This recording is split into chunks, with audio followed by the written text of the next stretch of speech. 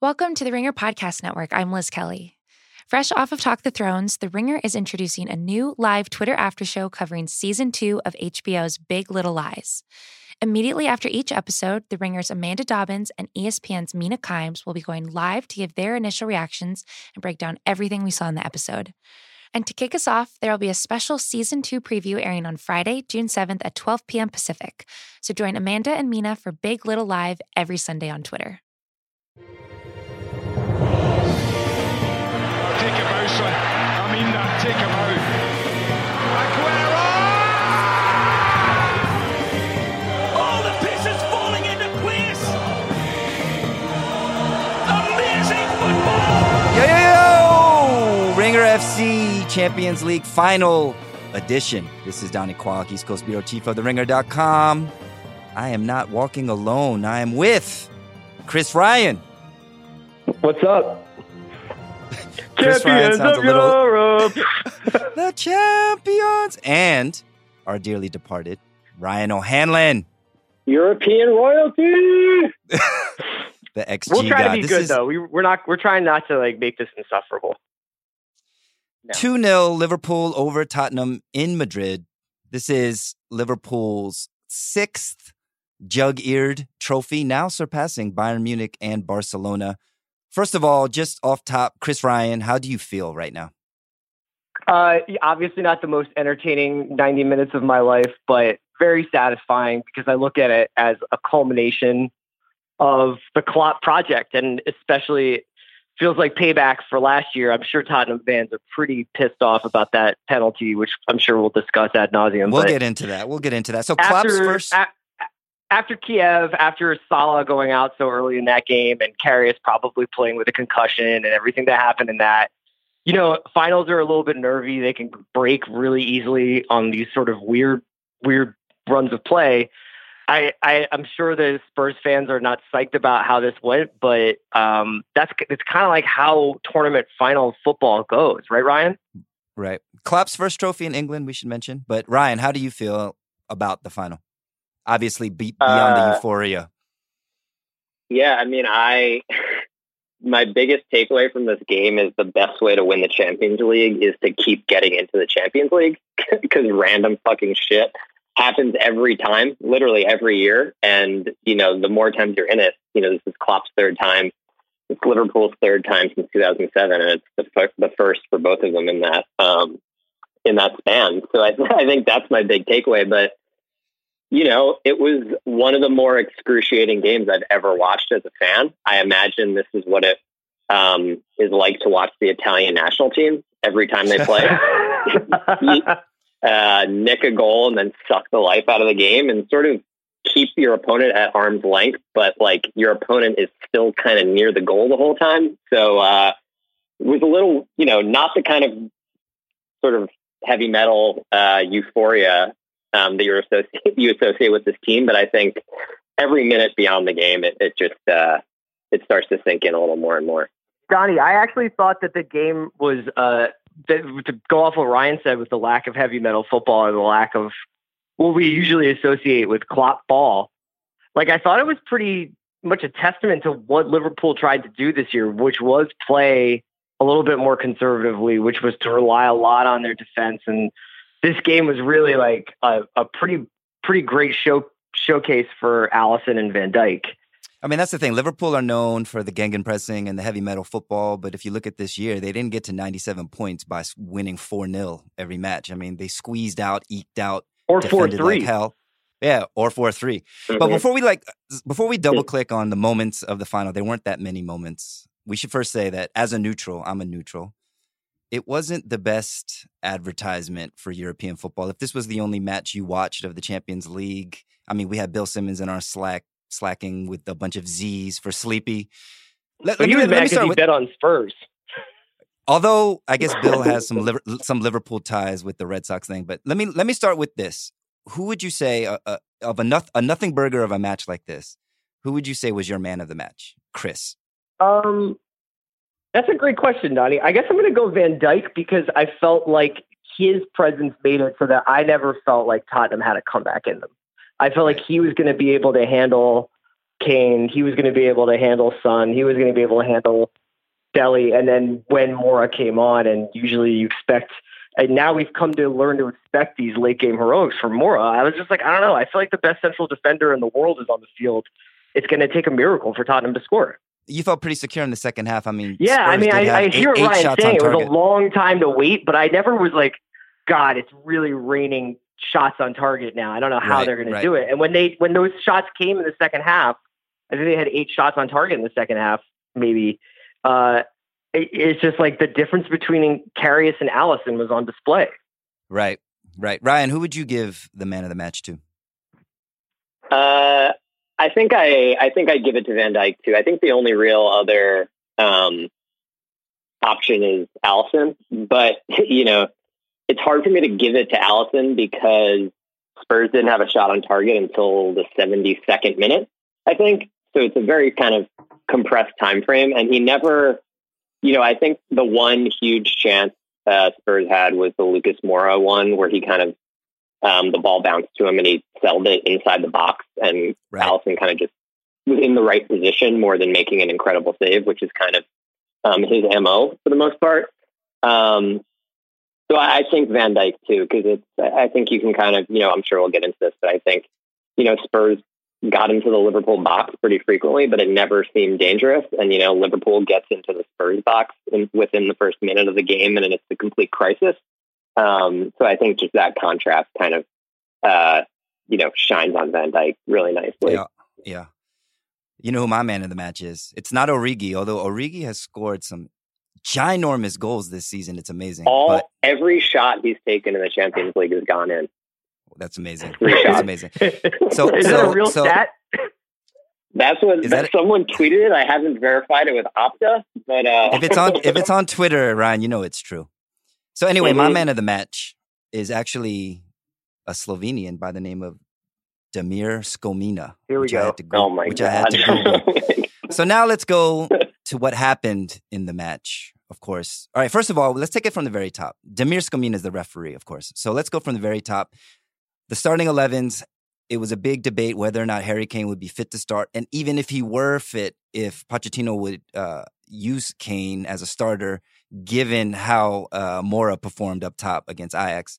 Were you guys surprised, or did you think that was the right decision? I mean, I guess, how the match played out affects how you view this, but were you guys surprised to see Kane up top for Spurs in the starting 11, Ryan? I wasn't surprised to see him. My kind of thought process, well, one, everything we know about Harry Kane is that you'd basically have to kidnap him and tie a weight to his leg and throw him into the Atlantic Ocean to keep him from playing. Right. I think Spurs came into the game as sizable underdogs, and playing a potentially injured Kane, who still has kind of a chance to, create one or two of those moments, seems like kind of the risk that you should maybe take as an underdog. So it didn't surprise me to see him in the lineup from the start. So, and Liverpool's 11, I think you mentioned to me, Ryan, before that this is the first time Klopp has deployed this exact 11, but it was probably because Matip was starting at center back, because the rest of the other 10 were pretty much predictable, right? Yeah, I think when Chris and I talked about the lineup before the game, and most Liverpool fans, I think this is the lineup they would have expected. So I think it was more of just a statistical quirk because of the center back, which doesn't really have much of an effect kind of on how the team functions as a whole. Donnie, just on the Kane thing, I would say my surprise wasn't that he started; it was that he finished. I thought it was strange that Poch, for as great a manager as he is, I almost feel like he was being sentimental, like he was leaving him out there. When I guess you could make the argument that Ali doesn't have the sometimes doesn't always have positional discipline, or his mistakes can be a little bit more glaring, but he seemed a little bit more dangerous than Kane did towards the end of the match. So I was pretty surprised to see Dele come off and Kane stay on. It goes back to that Pep Guardiola pejorative Harry Kane team. It's obviously been proven not true when Kane has been out. But when you have such a talismanic sort of totem, it's hard as a manager, I think, to not use him. But anyway, let's get into the biggest talking point of this match, which is in the very first minute, a handball on Musa Sissoko off a Sadio Mane cross. First of all, was it a handball, Chris? Yeah, it was. Sissoko, he can be unlucky, but it was also stupid. He shouldn't be waving his hands around in the box like that. Agreed. But Ryan, handball or no? Yes, they also, have added levels of technology to verify these things now. They VAR'd it, but we've often discussed how VAR and handballs is a tricky thing because the ball can go off of your hand in any way, but the rule says there has to be some kind of deliberate motion. And Chris, to your point, Massoko's arms were in a very unnatural position, and that's certainly his fault. The ball, he was pointing. The ball hit his armpit, and then on its way down, grazed his hand. To me, it was very unjust, and I think it ruined the final. So let me ask you this, Donnie. Was it unjust and ruined the final because it happened in the first minute?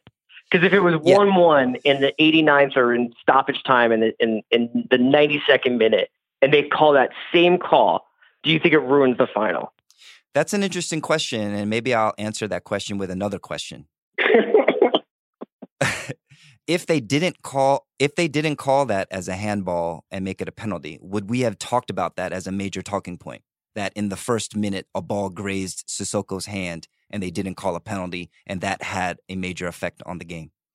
I wouldn't. I just hate talking about penalties. It's just like it's very I know it is part of the game for me. But so I think that if he had missed the call, I would have been like, that seemed like a handball, but play on. Yeah, I mean, it's hard to relitigate decisions, and we could talk ourselves into circles, but it's interesting because, just to go on a bit of a tangent here, philosophically, I don't watch NBA that much, but when I do, I've had these debates with people that watch NBA religiously, even including people that work at The Ringer. To me, part of the reason I don't like watching the NBA, or at least games from start to finish, is because I feel like in the first half, even the first 3 quarters, everything that happens is inconsequential. Therefore, I only need to watch the last 5 minutes, and then that's the most important part of the match. I think with soccer, maybe it's the reverse problem because goal scoring is such a premium. Something that happens in the first minute has such a disproportionate effect on the rest of the match that it can ruin it. I think with finals, with important matches, they often say an early goal helps because it forces the other team to open up. But it just really took the sting out of the match. I mean, barely poured your first beer and Liverpool are up, and the mental calculus changes, the tactics change. You really feel like the match started at 1-0 Liverpool, like they had a handicap. And to me, it just took a little bit of excitement out of it. And I think, Ryan, you can speak to this. Both of you guys can speak to this. I feel like Liverpool changed. Like these bombing fullbacks that we always talk about, they weren't bombing anymore, even from the first half. I totally agree that from an early goal has a huge effect on how the game is played. There's tons of research behind how teams change the way that they play, and I think you in a game like this from a neutral perspective, you would prefer, if you're going to even have a penalty, you would prefer the underdog to be the team that gets the penalty. Right. Not the team that's favored. So I think the real issue here for me is that the penalty rule is just stupid. It's it gives, it's a 75% chance that you score, just on average. And Liverpool wasn't in a 75% chance, place when they got that penalty. But at the same time, it is the rule. So, yeah, I mean, that's the thing with VAR coming to call it. With VAR coming to the Prem next season, it's basically our future is anytime the ball touches your hand anywhere in the penalty box, it's going to be a penalty. I mean, for better or worse. And I mean, I guess that's letter of the law. But all right, so the rest of the first half. I would just say, just to add in there, Donnie, I kind of am having a little bit of a hard time, and this might seem obviously I would say this, but I don't have a ton of sympathy for Spurs here. I felt like they had 89 minutes to get it even. And I expected them to. I was like, look, this is a team that is never out of it. They've come back, 5 times in the Champions League, against Dortmund, against Man City, and against Ajax. They're never dead. They get to the final. They've got their leading goal scorer captain back. And they just didn't seem to have any ideas as the game went on. And I was kind of stunned by that. I don't know whether it was something about the midfield that they had, but these were two teams that I felt like almost like blanked each other out tactically and athletically. And that's why we had the game we had. Yeah, we're talking about Kane off the pace, but Harry Winks starting was kind of a surprise, like 2 months on the shelf. So the first half was kind of dull, we should say. I mean, after that penalty, do you think part of that, Ryan, might be, I mean, back to the NBA, we talk about layoffs and stuff like that. I mean, it was 3 weeks since their last match. The first half, of the Europa League final was also extremely dull. Did you feel like the teams were kind of, I don't know, cold? I guess you could read into it that way, but I think the factor for me that maybe made the bigger difference, and this also, I like this because it also applies to the Europa League. Like, these teams just know each other really well. You know, it's the third time they've played each other this year, and they've also played each other at least twice a season, you know, with relatively similar teams. Obviously, I think Liverpool's team has changed significantly over the past 3 years. So I think that, to me, that's kind of a more useful explanation, because, you know, the other argument you can make is that everyone has time to rest and freshen up, you know, and that for two teams that like to play super energetic styles, you think that would, you know, let them be even more energetic. So you're saying with or without the penalty in the second minute, you think that the first half would have kind of played out similarly, teams kind of cagey, feeling each other out? I think Liverpool, so first half, Liverpool completed fewer passes than they've completed in a single half the entire season. Driving clock nuts too. Yeah, but they also outshot Tottenham 8-2. So, you know, it still worked in their favor, but it's hard for me to believe that kind of distribution of, you know, territory or whatever you want to call it still happens if Liverpool doesn't score right away. So I think it's a more exciting, the flow of the game is more exciting if Liverpool don't score right away. Right. So we have kind of a tense, cagey first 45 at halftime. Liverpool, of course, are up 1-0. I imagine Klopp saying 45 minutes and we got big old jug ears. What do you think Pochettino, Chris, is saying to Spurs or thinking? Because Pochettino, for I guess his entire managerial career, has been known for making adjustments and kind of figuring out how to unlock in the second halves of matches. You know, we'll talk about the subs, I guess, in a second, but I mean, Spurs were still in the match, so you would imagine he was telling them to press forward, and I guess they did so in the early stages of the second half. They had chances. Yeah, there was something about Spurs' Champions League run, especially the Ajax tie, and then going into this, that it felt like they were hoping for chaos to break on their side. You know, you think about that Mora goal, and it's just like such an out of nowhere thing. I don't think that Pochettino was like, yeah, this is like our plan is for like hoping it breaks right for us. But this was not a game that I felt especially was played on the ground. I'd love to see, Ryan, like the stats on like, not even like percentage of possession in the game, but just what was the most sustained amount of possession any side had for the game. It felt like a lot of, not necessarily aerial duels, but like almost weird mid-level volleys that were pinging around, and kind of possession would change hands 2 or 3 times. A little sloppy. Yeah, a little sloppy. Liverpool was looking for Mane long balls early on to try to stretch them, but it was also like, I think, a testament to the fact that they don't really have like a step on the ball and really play it, you know, around the midfield right now. That's not how they play.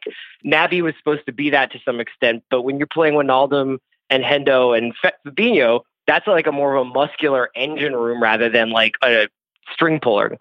So, and with Tottenham, I was just kind of surprised that they didn't try to like just say, okay, 1-0, but we still have like a ton of game left. Let's just kind of move it around and like wear these guys out, have them chase us a bit, and see what we can open up. And instead, I felt like they were almost playing Liverpool's game. Ryan, what do you think of that? Yeah, I mean, it's tough because I think I agree with the game like not really existing in midfield at all. And I think that has a lot to do with just, at least Liverpool, that's kind of not their MO. You know, their fullbacks are their 2 most important players as far as build-up play. And Tottenham essentially like did not play with a midfield for most of the season. So then seeing them kind of trying to reintegrate Winks, who's, theoretically, kind of a possession style player, theoretically that would lead to them being able to kind of play through the midfield. But Liverpool, like you see how they defend, like that you can't play through Liverpool's midfield. The only teams that did it this year were PSG and Bayern at times, and that's just not who Tottenham has. So it was a lot of Toby Alderweireld, like super long switches trying to get, the guy in the opposite flank in space. So I think it's tough because I don't know. We don't know what happened, but Kane was just a non-factor, and took Total one shot non-factor. the entire game. So that it's like, you saw Firmino. Firmino was a non-factor too, and Klopp took him off, early in the game, and the guy who came on for him scored the winner while Kane just kept playing. And I don't know. I don't know what the deal is and what went on there, how fit he was, but to me, that taking Kane off would have kind of been the obvious move to me, and it never happened. Yeah, we had Pochettino's first sub was the Ajax hero Mora on for Winks in the 66th, and then Dyer came on for Sissoko, and then the time that I thought Kane was going to come off was at the 82nd. He took off Dele Alli and put on Llorente, which to me, Dele Alli had a couple half chances in the second half. I mean, do you guys think it's fair to say? And I predict that you guys will say it's unfair to say, but that around because Spurs started the second half, I thought, on the ascendancy. They were pressing a little bit. Obviously, they needed to score. I would say like 10 or 15 minutes in, Liverpool really did batten down the hatches. Even to go so far as to say that I felt they were time wasting a little bit on the goal kicks, and it was kind of just like maybe not so far as to park the bus, but it was a lot of men behind the ball. You know what I would say to that though? Like, and I agree with you that I'm sure that there was plenty of like time wasting and gamesmanship and shithousing and all that stuff. But Right. I would also say that that's like product of Liverpool being there before. Like Liverpool went to Kiev and played Real Madrid and played against Ramos and played against those guys and saw like finals aren't won by like being Johan Cruyff. They're won by being Sergio Ramos. They're won by Sergio Busquets. They're won by guys who take 30 more seconds to get up off the ground and make a team sort of have to think twice about what they were maybe going to do. And that's just experience, man. That's just like how you win a final. That's a great point. I mean, trophies are won through kind of that grit sometimes, or a lot of the times, I guess, just by kind of like the steel and just holding your resolve. Ryan, did you feel like, I mean, the player that popped out in white was Sonny, Son Heung-min. Like, I think he had, I mean, it was in the final third, as it usually is when teams can't score, that Spurs failed. But Sonny had a couple mini breaks. I remember, Ryan, in your newsletter, you mentioned that if Liverpool have a weakness, it's getting behind the defense. And Sonny has this pace to do that. Were you ever nervous when you saw him kind of galloping? I mean, that's the thing. Van Dijk and them were kind of keeping up with him. But was there any moment, I guess, in the second half where you felt like Spurs were likely to score? I never felt like they were likely to score because it's, like I talked about, to me, the Lucas chance was the only really good chance. They had a lot of shots on target, but if you look at them, that was the only one from kind of inside the box in the center, between the width of the 6-yard box. Everything else was either outside the box or like on a tight angle. Right. But I think they were their most dangerous when Son, I think in the second half, he dropped a little deeper, kind of in the space between the midfield and the defense, and ran at Liverpool a couple times. And, he's just such a dangerous finisher that it's hard not to be scared. But the kind of symbolic moment of this was, it looked like he dusted Van Dijk, who literally has not been dribbled by once the entire season, statistically. And then Van Dijk runs him down and just easily kind of bodies him off the ball and clears it for a corner kick or whatever. So I think that kind of typifies like the half dangerousness, I guess, of those moments to me. Yeah. And to Chris, your point earlier too, I think finals or matches in general turn on errors, or should I say slips, or different things that happen, like mistakes. And Liverpool really didn't shoulder injuries.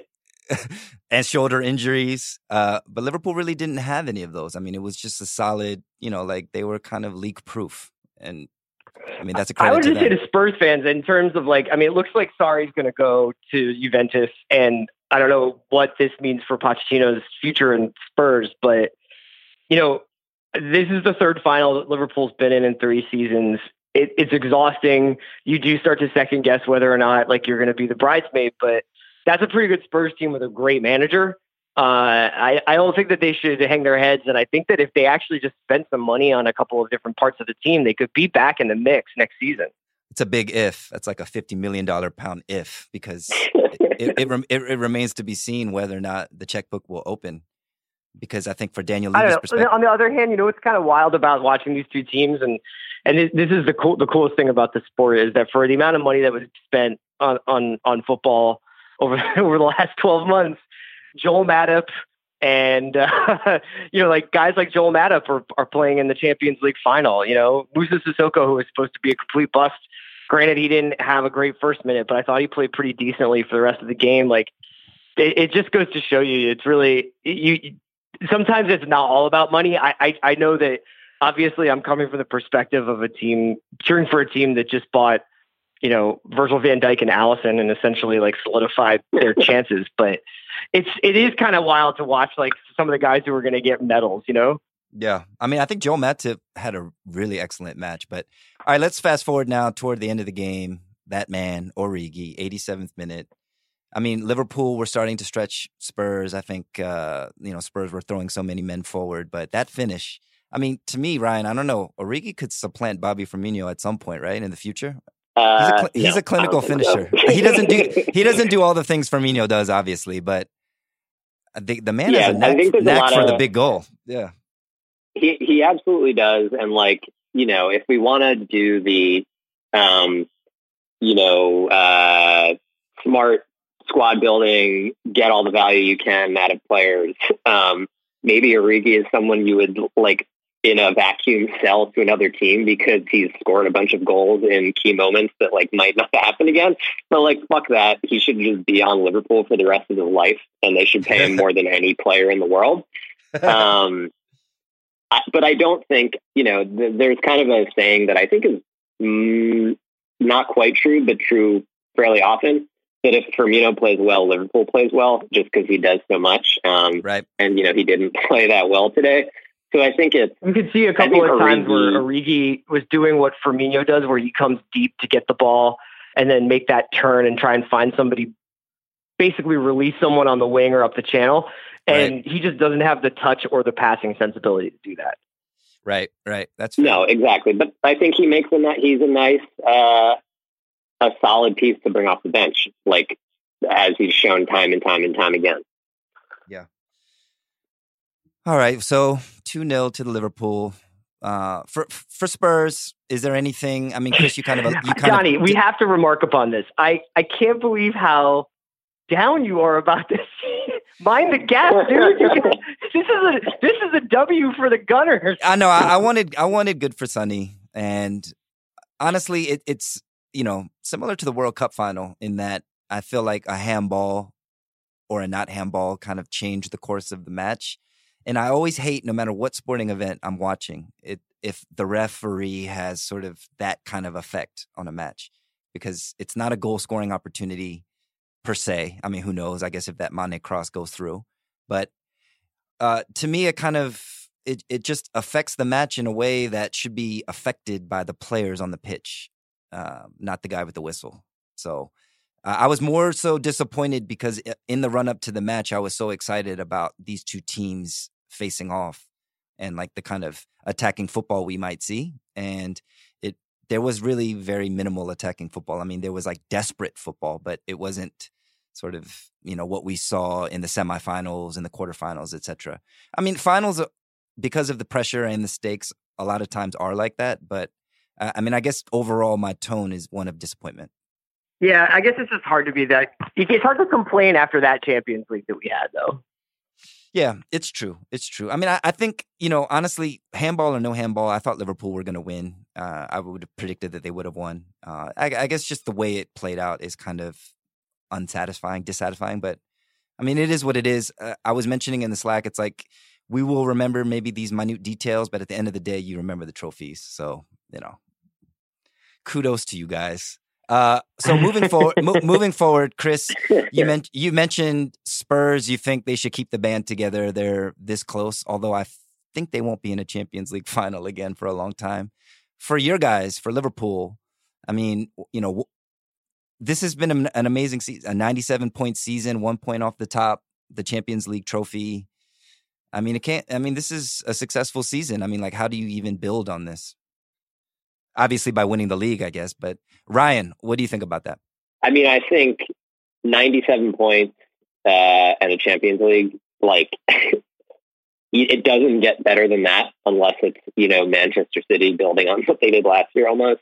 Right. So it's a good point of, you're kind of, it's a shift in a way for Liverpool, right? In that it's, the club has, whether or not they've always been underdogs, they've always kind of fashioned themselves as underdogs, I think. And it's just not going to be true anymore. They're never going to be able to spend as much as City, PSG, United, Madrid, and maybe Barca, but like they're right there on the edge of it. So it's going to be fascinating to see. I mean, the club has reached a point where I've told Chris this. It's kind of like, I don't even care about the transfer market and like the moves they make, because typically the moves work out. So it's just like trust in what they're doing. The track record is so good now that it's like, they'll bring in who they need to bring in, and those players will suddenly play better under Klopp. But it'll be interesting to see how because I think one thing I'll say, I guess, is that the great teams that have sustained success, and I think Alex Ferguson has talked about this, you kind of have to be a little ruthless in getting squad turnover and getting rid of guys you might be sentimentally attached to, or easing out players that played key roles. So I think that's probably the next challenge for them. But it's a great team and not a very old team. So I think they're going to be, at this level for a couple more years at least. What you're saying is bye-bye Sturridge. Chris, is there anyone to add to this team? I mean, a 97-point squad and the Champions League trophy. I mean, one would presume that City will add somebody, but yeah. Messi. No, I a couple of things. I would love to see a little bit more dynamic bench depth. I think Shaqiri had some good parts of the season. He also vanished for significant parts of the season. He is never going to pay for a drink in the rest of his life if there's a Liverpool fan in the bar, because of his assist on the free kick that went in against Barcelona. But right. I think he's like at about the ceiling of what he can contribute. I love Divock, but obviously, like over the course of like 3 or 4 competitions over the course of a Premier League season, you probably want like a little bit more of a reliable amount of attacking depth. I'd love to see kids like Ryan Brewster and Harry Wilson and maybe even Ben Woodburn, or some of the kids who've been kicking around the academy and really making noise. That's always my favorite thing, is when you get some 19, 20-year-olds coming out of nowhere like that. But yeah, I think that there's a couple of people who can go, a couple of people can stay, but I agree with Ryan. Like, one of the things that Ferguson was always so good at was just kind of being like, I'm done with Van Nistelrooy, right? Like at more or less like before Van Nistelrooy even knew he was done, and getting guys like Berbatov in an almost seemingly mercenary way, and getting guys like Van Persie. It's like he kind of knew how to always keep it turning over. It'll be really interesting to see whether Liverpool gets sentimental about any of these guys. Yeah. I mean, that was kind of the Arsene Wenger problem, and what you see in contrast, for example, Pep, that kind of ruthlessness that's required to stay at the top, where it's like Joe Hart, see ya, Yaya Toure, peace, I mean, it's like these club legends, basically. I mean, maybe Hart's not a legend, but just like turn the page because you're no longer of service. Well, we had a final. Ryan, Chris, you'll never walk alone. I can't believe I just did a podcast about Liverpool winning the Champions League, and it's ending with we had a final. Actually, let me just say, on a somber note, this morning, Jose Antonio Reyes, former Arsenal forward, also Sevilla, Real Madrid, died in a car crash only at age 35. There was a nice moment of silence before the match. Amazing left foot. What that a guy. wonderful player, man. What a beautiful football player. Love him. Totally. All right, guys. Well, I guess this wraps up our Champions League final emergency pod. Thank you, Chris, and thank you, Ryan, from calling in from wherever you are. Wait, did we not talk at all about Baku? Oh, yeah. Yeah, some final happened in Azerbaijan. You know, goals were scored. You know, penalties were not called. Speaking of like penalties, why didn't they call penalties in that one? But anyway. Yeah. Moving forward for FC, guys, listeners, Women's World Cup is starting next Friday. We're never far from football, so we'll have some kind of pod during the tournament. We'll be around. Yeah, we'll be around. So, Ryan and Chris, thank you. And thank you, Evan Campbell, our producer. We'll see you at the bar, Ryan. We'll see you when we see you guys.